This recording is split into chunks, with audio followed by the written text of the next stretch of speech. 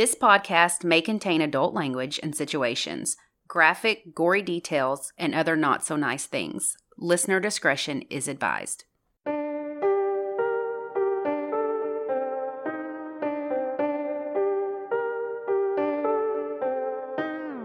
I'm Ashley. And I'm Lacey, and this is United States of Murder. This week, we're in Wyoming discussing the only person to have been executed in Wyoming since the 1960s. Then we'll discuss an alien abduction. So buckle up and join us on this dark and twisted ride through the Cowboy State. A prisoner's last meal is a customary ritual preceding execution. Over the course of history, the tradition has evolved.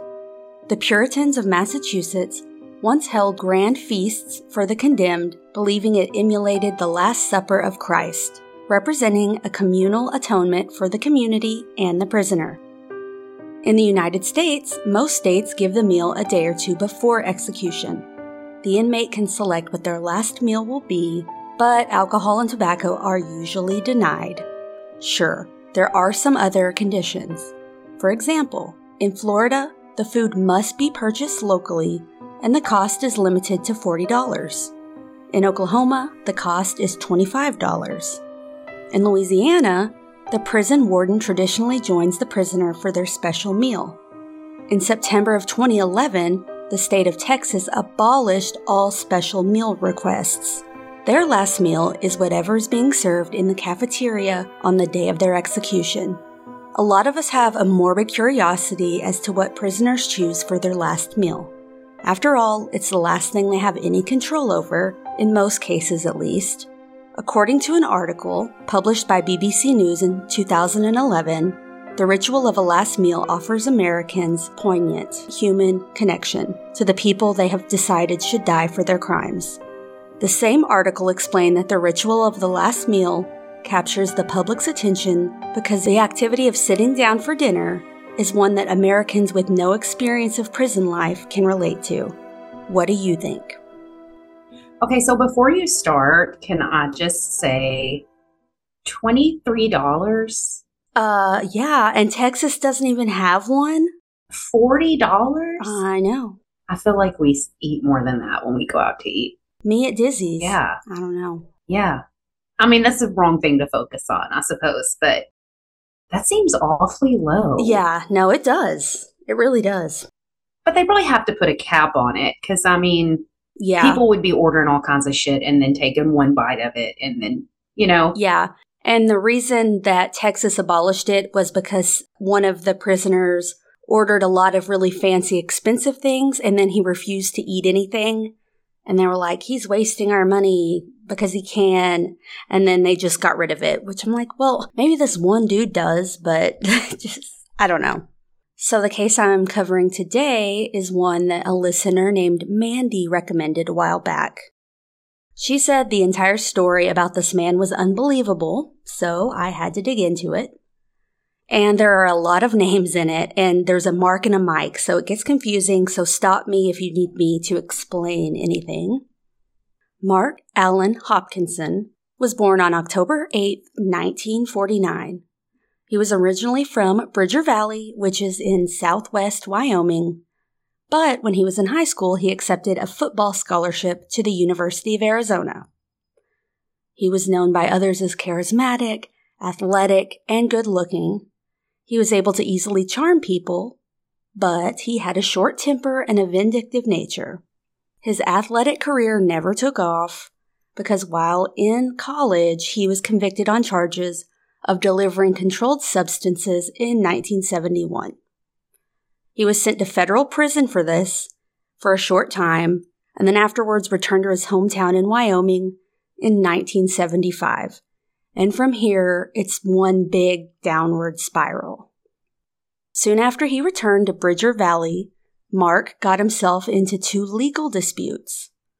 So the first one was between two families, the Hopkinsons and the Royces, over water rights. A year prior, Mark's dad, Joe Hopkinson, began doing work for a trailer park and had to cover a ditch that carried water to the Royces. They ended up filing a lawsuit against Joe, and they won. After Mark returned home, he took his dad's place in managing the grounds of the trailer park, and he also wanted to have the judgment on Joe reversed on appeal. So he takes over his dad's business. He doesn't like how that deal went down, or he doesn't like how that lawsuit went down, and he's like, I'm going to repeal this. So a year later, Mark visited the Reutzes and asked if they could work something out, but they were like, no, we're not doing it. He gave them a vague threat, and he said that he could make the groundwork for the park in such a way that it would be a great inconvenience to them. A month later, on May 6th, 1976, Mark went to the Reutzes' home and attacked 55-year-old Frank Reutz. Shortly after he began beating him up, Mark's dad Joe showed up with a hammer. They continued to beat him up.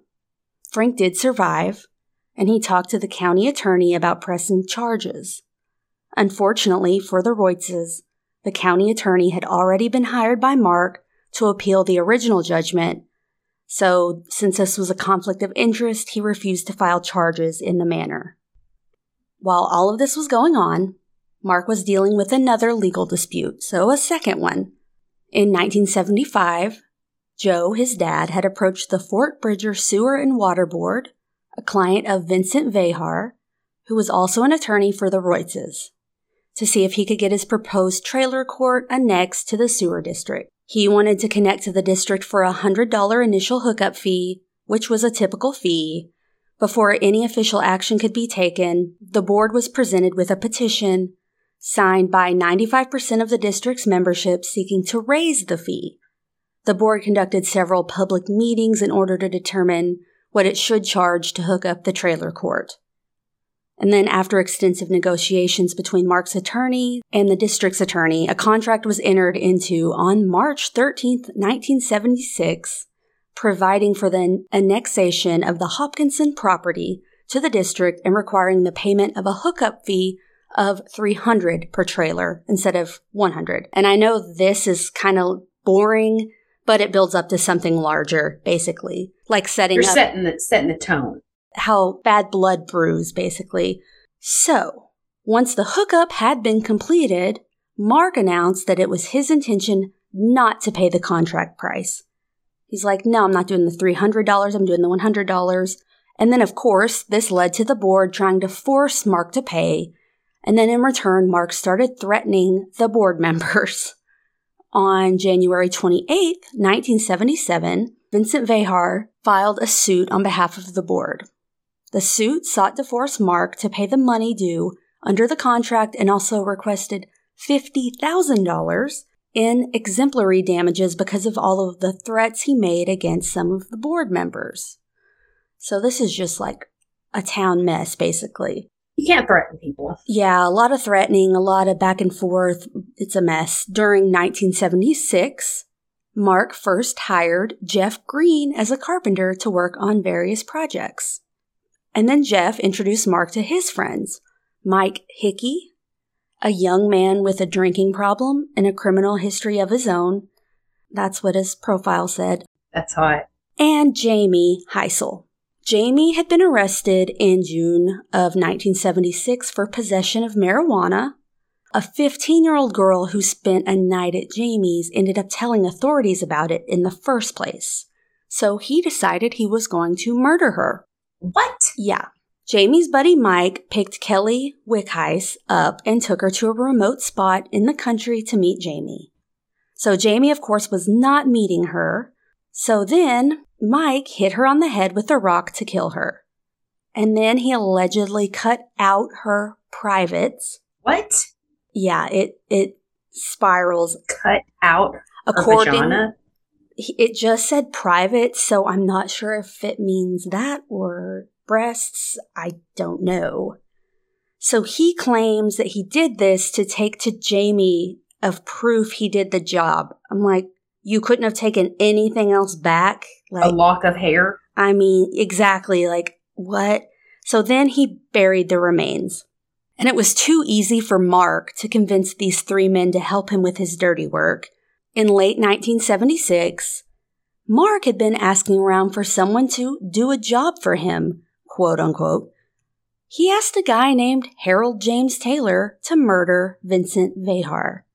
You know, the attorney that was involved in both of his lawsuits. He said he would pay him $600. To kill somebody? Yes. Harold ended up backing out. I'm like, are you freaking kidding me? Absolutely not. A year later, Mark talked to a guy named Kenny Neer, who used to be the president of the sewer board. He said he'd give him $2,000 if he would give a testimony that the sewer board was acting in a vindictive manner toward him and his father. But Kenny didn't take the offer. I'm like, you're going to give him $2,000 to lie about stuff, but you wanted to give this other guy $600 to kill someone? Ugh, yeah. Anyway. No. So Mark turned to his new friends, Jeff and Mike, for ideas on how to get rid of Vincent. On April 4th, 1977, Jeff Green was caught with a bomb in his possession when he was stopped in Utah for speeding while driving Mark's car. A bomb? A bomb. He was in the middle of another job for Mark. He was heading to Arizona. To kill someone else? Yes. Jesus. And it's all over petty things. Nothing is, not that there's ever a good reason, but you know what I mean? It's just like, really, you're pissed off at this lawyer for a lawsuit that you, anyway. So he was headed to Arizona to plant a bomb in a man's car by the name of George Mariscal. After Jeff was put in jail for speeding, Mark was so pissed about this, he refused to discuss any future plans for Vincent. He's like, okay, Jeff can't be trusted. He's going to get caught. Whatever. We can't turn to him. So instead, he turned to Mike Hickey about ways to kill Vincent. He upped his price and said he would give him $2,000 plus expenses and also help him in covering up the murder of Kelly, the 15-year-old girl he had killed. This was enough to convince Mike. So Mark and Mike decided that the best way to kill Vincent was to toss a bomb through the basement window of his house. Toss a bomb? Yeah. Into his window? Yep. Like a Molotov cocktail, basically. Yeah, basically, but yeah. But a bomb. Mark received notice during the first week in August that he would be deposed by Vincent in connection with the sewer board's lawsuit on August 9th, 1977. On Saturday, August 6th, Mark saw Mike. Yeah, it's very confusing. Mark is the head honcho hitman wannabe. Mike is his lackey, basically. So Mark saw, that's the easiest way to describe it. Mark saw Mike at 6 p.m. and ordered him to bomb Vincent's home that night. So Mike went to a local bar and stayed until around 1:30. Then he went out to have a quick romp with a woman he met at the bar. This is true, yes. Then he returned to the bar an hour later. He was super drunk and decided to drive home. He went home and discovered his girlfriend, who lived with him, wasn't home. Yes, he has a girlfriend. He had her. Yes.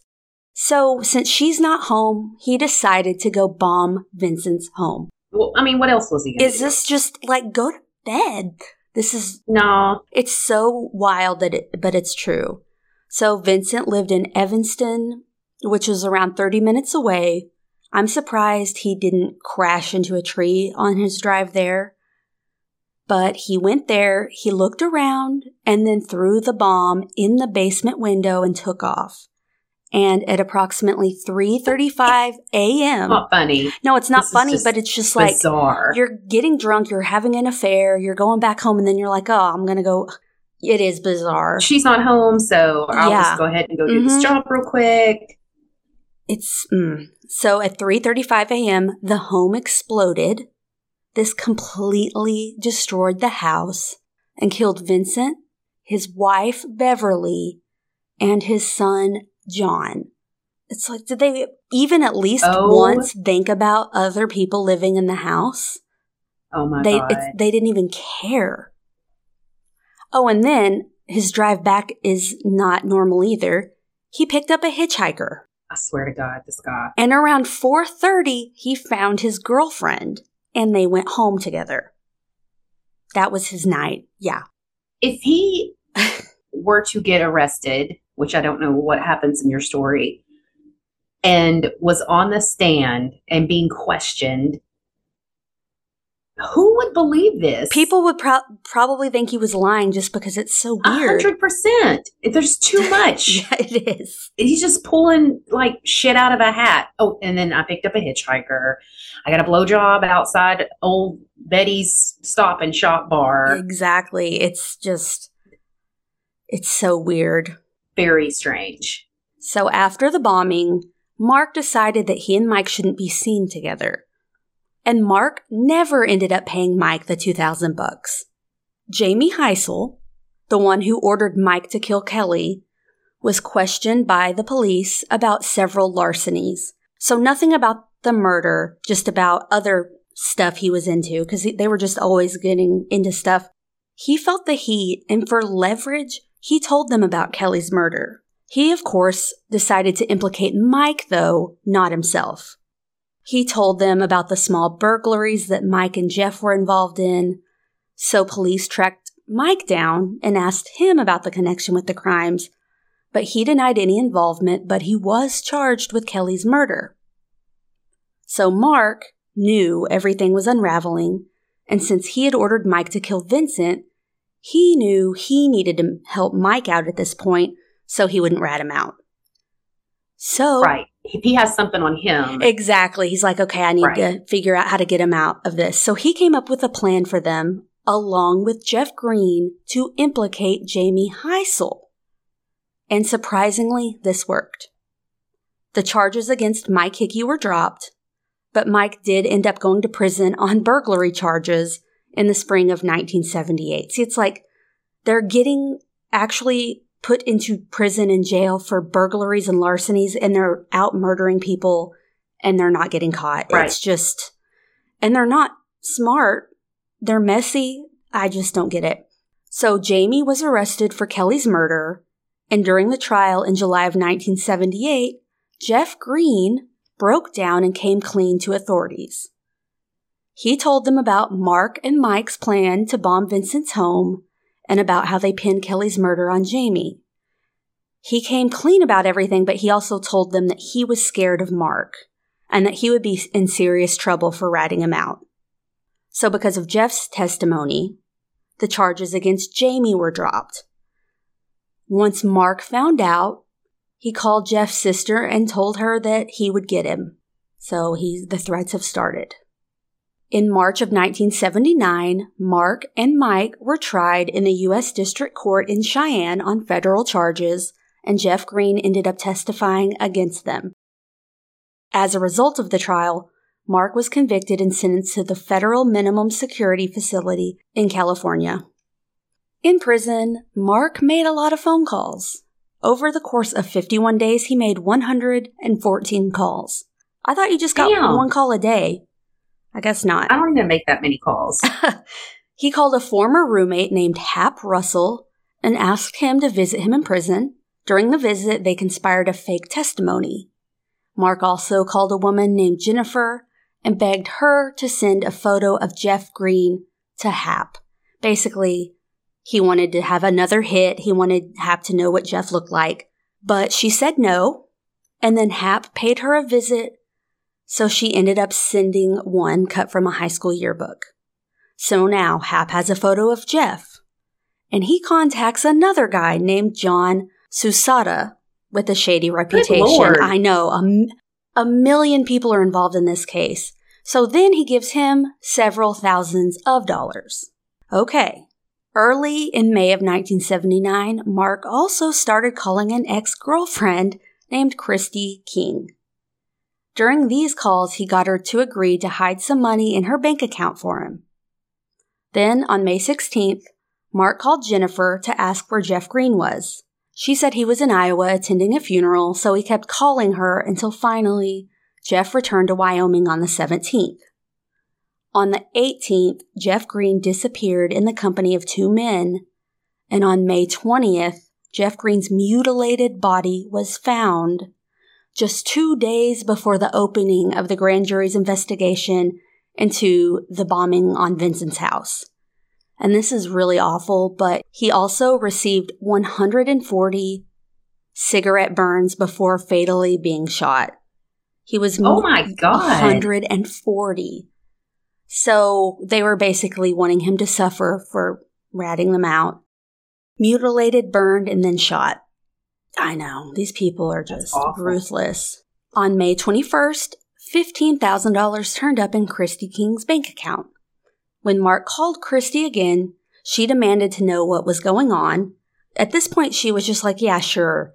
You can put some money in my account and I'll kind of like a no questions, no answers. But now she was like, no, I want to know. That's a lot of money. Well, he told her to send Scott, which is his brother, 3 cashier's checks for $5,000. Then $1,500? Yeah. Then later that month, Mike Hickey was called to testify before the grand jury. And then at this point, he broke down and confessed to killing Kelly and for the bombing. He made a plea bargain to turn state's evidence against Mark in the Vincent case in return for a 21-year sentence for second-degree murder of Kelly. So that's what happened, and he has since then been released. So finally, Mark was indicted for the bombing and the murder of Jeff Green and was brought to trial on September 3rd, 1979.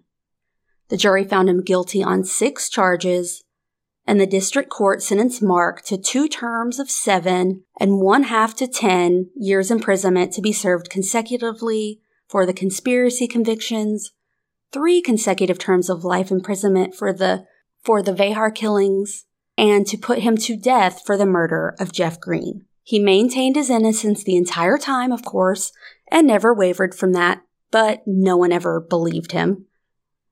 He was executed by lethal injection at the Wyoming State Penitentiary on January 22nd, 1992. His last meal was pizza and a fruit plate shared with his family. He also chose to not allow witnesses at his execution. I didn't realize you had a choice. I didn't but realize I guess so. His execution was the 159th carried out in the U.S. since the death penalty was reinstated in 1976, and he was the first in the state of Wyoming since the 1965 execution of Andrew Pixley.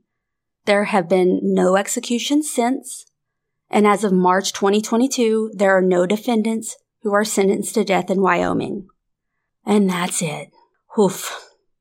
It's interesting, too, because it's kind of similar to, well, it's not, but you know what I mean, to Manson, where he didn't actually kill someone with his own hands, but he instructed all these other people to do things for him. So ultimately, they found him responsible, you know. I just have a big problem with that. Because if I tell you, oh my God, this girl I work with is a psychopath and I can't stand her, and you take it upon yourself. But I guess that's different because he was they're literally telling people to do it. Yeah, he was bribing them, giving them money. But it is, it's interesting. I scratched what I said. No, it's interesting to think about because you're like, well, he's being sentenced to death. There's a lot going on. I get like conspiracy to commit murder, but for actual murder, because he didn't murder anyone. Right. He was sentenced to death because of Jeff Green's murder, and he was in prison at the time Jeff Green was murdered, but they had all the evidence that he ordered people to kill Jeff Green. But it's still interesting that the people who actually murder the person get less time physically. You know what I mean? Yeah. I don't know. Tell us what you think, guys.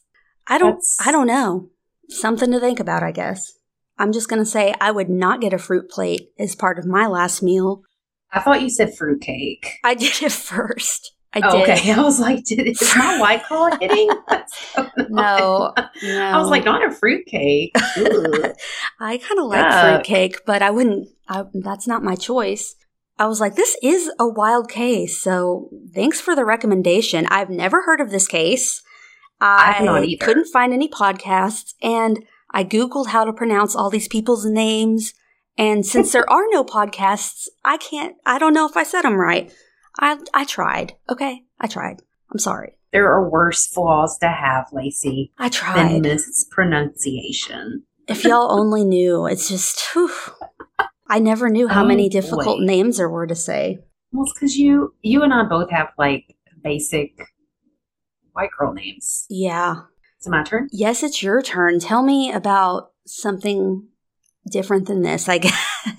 Tell me This about is not your something case. else. Yes.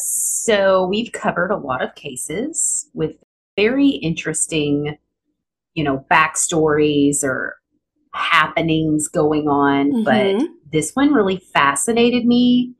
I found it last night.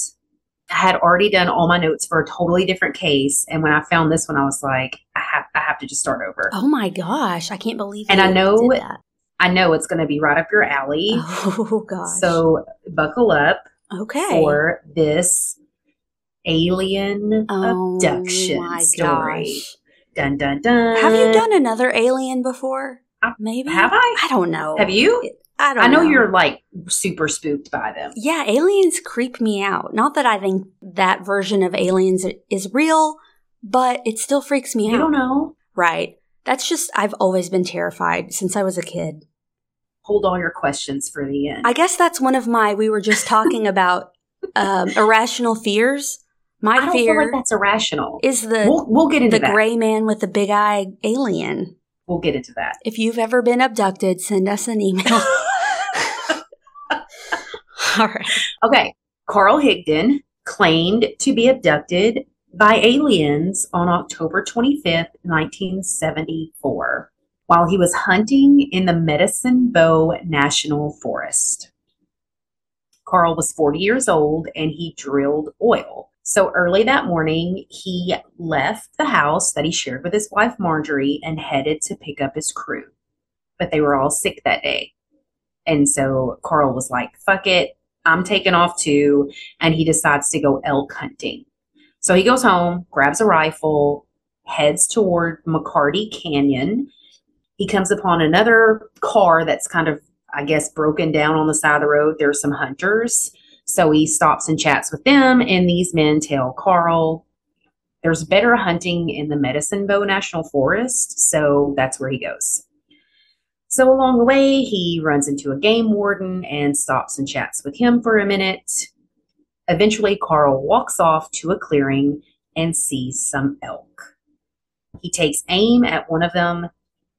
He fires his gun, but no sound is made. The bullet moves slowly through the air and then drops to the ground. That's not how bullets work, by the way. So he's very confused and he senses a man kind of coming up behind him. Mm-hmm. And he turns around and sees a 6 foot tall, bow legged man with hair that stood straight up. Two pieces were longer than the other, and they appeared to be antennas. He had no chin and small eyes. Small eyes? Oh, no. And it looked like he was wearing a black wetsuit with a belt on that had a star on it. He had no hands. Just they looked like rods in their place. He asked Carl if he was hungry. Carl said yes. So he gives him a pack of pills that he floats over to him through the air. Carl did as he was told. He says it's like he had no reasoning, like no self-control, and he eats one of the pills. The man then asked Carl if he wanted to go with him, and he agreed. So they get into this clear cube. The elk he had seen in the clearing were also in the cube, but they seemed almost drugged, like they were kind of lethargic and laying around. Carl was strapped to a chair. He can now see the earth below him, his truck, and he's getting higher and higher. Two more of these men appear. How did he know they were men? I mean, maybe they had a bulge in their wetsuit. Sorry, continue. No, maybe their antenna were masculine. Oh boy. So they put this helmet type thing on his head, and there are some wires coming out of it. And then suddenly everything disappears, and Carl sees a super bright light, then a tower, and he sees what appears to be people underneath this tower.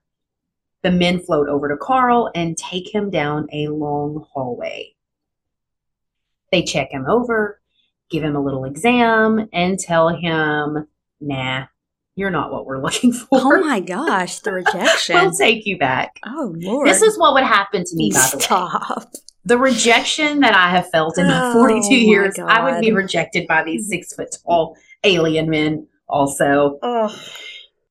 So anyways, he sees a bright light again, and then a man named Alzo 1 comes in. He tells Carl, we use the animals and fish from Earth to make our food, which comes in pill form, which is what he had taken. There are oceans here on our planet, but our oceans are full of dead fish. Ugh. Oh, and they were 163,000 light years from Earth. And those black suits, they are to protect their delicate skin from the Earth's sun. So, suddenly Carl is floating towards the ground, and then he hits. Confused, he gets up and starts walking when he sees a sign that reads North Boundary Lincoln Forest. And he has no fucking idea where he's at. He doesn't know where he's been or what the fuck just happened. It's getting dark when he finally comes upon his truck. He can't remember how to drive, though. He does have a two-way radio because this is his work truck, and it takes him a minute to remember how to use the two-way radio, but he figures it out. Eventually, he makes a call, but he doesn't know where he is, and he's telling whoever is on the other end of the line about the men in black, not Tommy Lee Jones and Will Smith, but these alien men in black. The man on the other end happens to be someone that he works with. He contacts the police. They contact the game warden, who remembered seeing Carl, so they knew the general area they should be looking at. So just a few hours later, they find him. He was rambling. He was kind of freaking out. I mean, my dude was just abducted and returned by aliens. So Yeah. It's very traumatic. Yeah. So his truck is parked in a mud hole, basically, when they find it, but there are no tire tracks around. It looks like it was just set down in the middle of this big mud pit.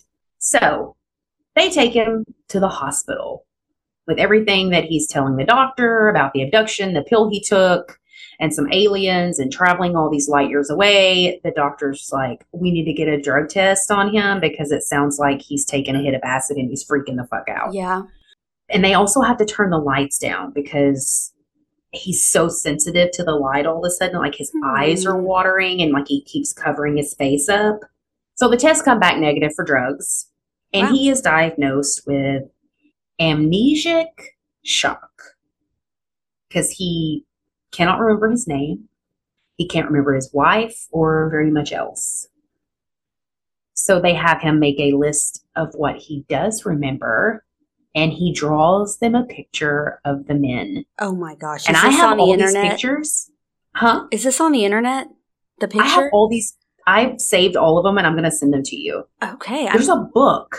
Oh, okay. I'm interested in seeing it. Yes. Because, to be honest, that I don't love the description. Well, I mean, I think it's of a not about cartoon. Lacey. I know. I'm trying to make this. I wanted it to be scarier than that.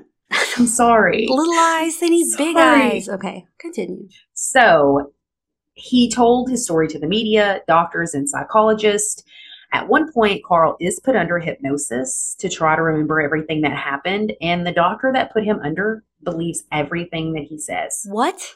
Yes. Further medical tests revealed that the scarring that was on his lungs that he had from, I guess, previous injuries or illness was healed and no longer there. Oh. And he no longer got kidney stones. Oh, God.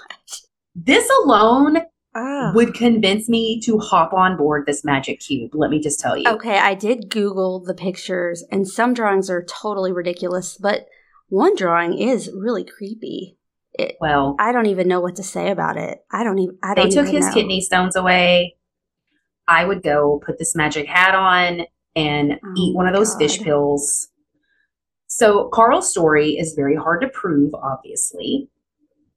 It was very publicized after the event, and his wife went on to write a book about it. The description So she of believed these aliens. him. Oh, yeah. Yeah. So the description of the aliens does match a character from Star Trek. Oh, God. And the size of the cube was also brought up. Carl said it was roughly 7 by 7, which is too small to hold him, his kidney stones, 5 elk, and 2 aliens.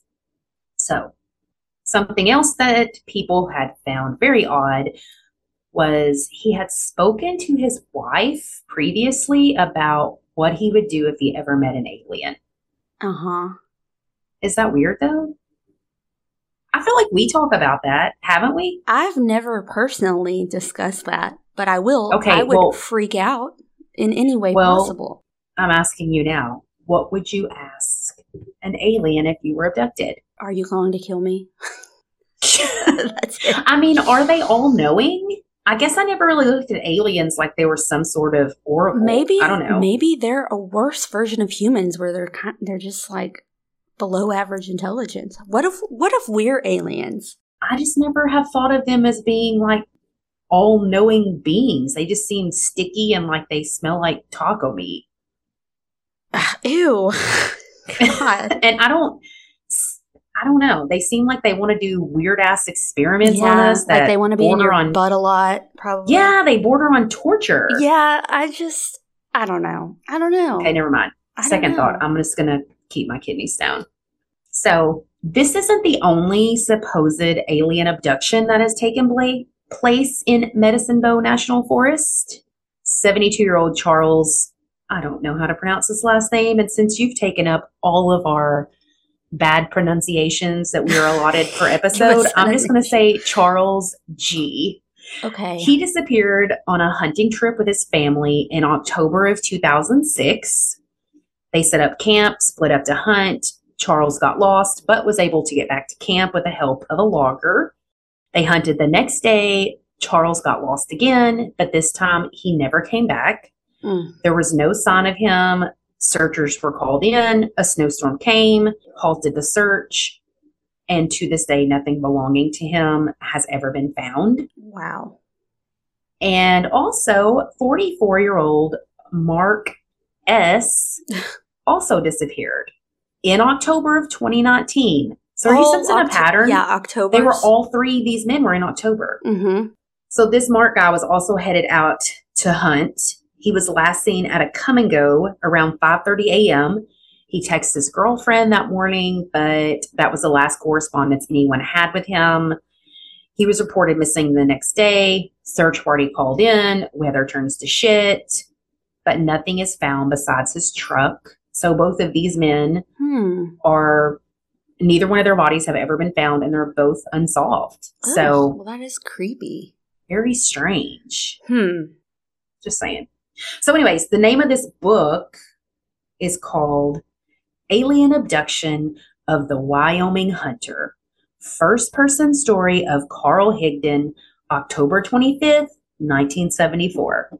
Yes, that is the entire title. And it is on Amazon. Wow. So there's also a show on Apple TV called Missing 411, The UFO Connection. Oh, gosh. I figure this was right up your alley. So I'm not going to. Well, that might be creepy. I don't know. I'm not going to spoil it for you. I watched it. I'm not going to spoil it for you. Did you like it? I had a hard time falling asleep last night. I'm just saying. Well, then I don't need to watch it. That would scare me. But here's the thing. You can't hide from an alien. I know. That's why I was afraid of them as a kid. You can't. Ugh. They can just get you with their rays of light. Yeah. It's like Samantha, Mulder's sister. It's an X-Files. Yeah. She just went right out the window. You can't. They're not like vampires you have to invite in. Yeah, they just intrude. They're home intruders. They're not like boogeymen who come out on certain days or on Halloween. They're just always there waiting. Did you ever see that movie, Fire in the Sky? No, never even heard of it. What? No. Who's in it? Oh my God. DB Sweeney, who I think is so hot. Mm-mm. This is before your time. It came out like in the early 90s, so it's kind of old, but it terrifies me. No. It's the story of Travis Walton, which I fully believe, by the way. He was one of the 5 loggers who were driving home one night and they see a light in the sky, so they stop. And Travis gets out and walks towards it, and it sucks him up into it. And then they show the aliens doing all of these experiments and shit on him. It is horrifying. Oh my gosh. Don't sleep on this movie. I'm serious. Okay. It sounds really stupid. Maybe I'll link it up in the show notes. But it's scary. Yeah, alien stuff freaks me out. I mean, some parts of this is extremely triggering too, P.S. Like when they're dragging him down the hallway, he's like trying to reach and grab and like stop himself, you know, while they're dragging him. And you see like children's toys and a child's shoe. Ew. And yeah. Well, yeah, so that's pretty creepy. This isn't for kiddos. Anyways. Wow. Also, that's a lot to think about. The first alien abduction that was widely known is Betty and Barney Hill. Was that New Hampshire? Yeah. Woohoo. Yeah. I also looked up a little bit of statistics about UFOs and alien abductions, because you know I love a statistic. Yeah, tell us. The age demographic is usually under 40. Really? I would have guessed. I don't know. I don't know what I would guess. I'm safe. You are not. Well, that one guy was 70. Well, I don't think he was abducted by aliens. I think he got lost. He already got lost once. I don't know. Anyways, because most of the experiments that take place during these abductions, reportedly, have to do with reproductive stuff. Oh, well. One man claimed he was rejected because he had a vasectomy. So, guys, if you're listening and you're looking for your sign to get snipped, here it is. But they abducted him anyway, right? But then they took him back once they realized that his noo-noo was cut. Oh my gosh. No. Anyways. So that's all, folks. That's all I think what is the most unrealistic part for me is the belt with the star on it. I just really feel like that's a cartoon. I mean, if you're wearing a wetsuit, why would you wear a belt? But it wasn't a wetsuit. It just looked like one. It was like a solid black suit. I don't know. Maybe it had powers. Let me tell you. Are you a non-believer? I mean. Oh, you got your front tooth fixed. I did. Thanks for noticing. Yes, I got my front tooth back. I have a tooth again. I don't believe in this type of thing. I believe in alien abduction? Yeah, I believe in life on other planets, but maybe like, I don't know, like alien slugs or something. Like, I don't know that I believe in walking, talking things. I want to believe. I got into a discussion about this topic with a woman that I work with today. Oh boy. Today, yeah. Yeah, because they always ask me at work, like, what are you talking about this week? What are you covering? And I'm always like, this woman got her tits cut off. And they're like, what? So today I was like, aliens. So then they were real interested. Oh my gosh. And basically, she thinks I'm crazy, that I would believe in aliens or anything cryptid related. I don't think that's crazy. I don't know. I have not had any weird things happen to me. So I'm just skeptical. She's like, why do you believe? Have you ever seen one? Do you know how ridiculous it sounds to believe in something that allegedly lives in the sky and comes down and scoops people up? I'm like, interesting. I'm so glad you brought up how ridiculous this sounds.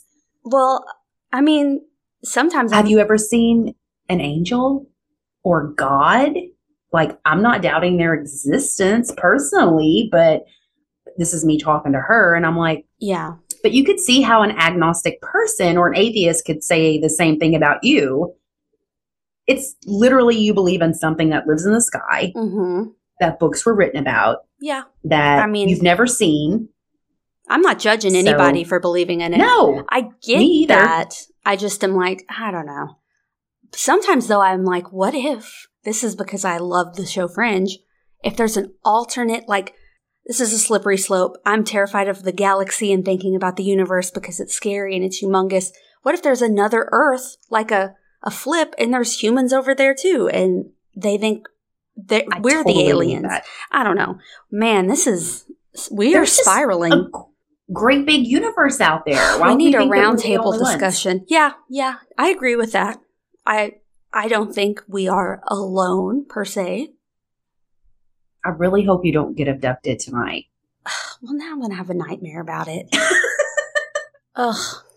My windows are Feel like painted we're shut, so it'll be difficult. I feel like we're manifesting. Yeah, I don't. Well, anyway, I'll stop talking. Go. we have a new patron this week. Yay! Jessica L. Very cool. Thank you, Jessica. Another sounds like an 80s baby like us. Yes. I'm potentially, yeah. Oh, and Kim S. bought us a couple of cocktails. We'll have to You should have those. get some when the next time we see each other. We're Zooming again, obviously, because last week there's an ice storm. This week there's a rainstorm. Arkansas's a mess. Oh, and it sucks to drive in the pouring, nasty it does. rain and I get it. dark. Totally. And Selena from last week is from Illinois. So Selena, Oh, cool. I'm going to get your stickers out. Jessica, if you want to send me your address, I'll get your stickers out. We'll just send some stickers. But What else? that's all my stuff. That's it. You don't have anything? What's going on? I got my tooth fixed. It's nice. I see that. It's Stop nice touching and it. shiny. It's Yeah. going to fall off. Oh my gosh. It probably will soon enough again, but I'll just keep. It only took 30 minutes to get fixed, so I can live with it as long as my dentist isn't on vacation. That's nice. That was quick. Mm-hmm. Well, Valentine's Day That's coming up. Around. next That's Tuesday. coming up. Yeah. Wednesday. Do you and Sam have any big plans? No, we don't really do much for that. I don't know. We might go out to eat. That's plans. Maybe. I don't know. It's on a Tuesday, and I don't really like doing stuff on a Tuesday. I binge eat Thursday through Sunday. If it was on a Thursday, though. Well, it's like I exclusively eat and drink. Now but I'm like, oh man, do I have to do this again on a Tuesday? I don't know. What about you? Doing anything with Max? He always takes me to dinner, so I'm sure we'll go somewhere. And he always likes to pick, so it will be Mexican. I have zero doubts. So, Well, that sounds good. it'll be fun. Where are we Nice. next week? Massachusetts, aren't we? Yes, and that's the last state in That's this the last season. state. That is Yeah. so wild. It's so weird that it's Massachusetts. I don't even know. And it always seems to be up east or back east. Well, it's because there's so many little ones, I feel like. And we kind of bounce all over. Yeah, so. So we have to record our Patreon next week, too. Yes, what are we going to do? What are we Oh my covering? gosh. I don't know. We'll figure it out, though, and we'll give you something good. You told me a topic the other day, Oh, man. and I don't remember what it is. Maybe I'll scroll through the text. I don't remember. And I was like, oh my God, that would be really cool. I don't know that you text me. I think maybe we were in person. Oh, I don't know. no. Then it's I gone know. forever. I'll think on it. Well, until next week. Bye. Bye.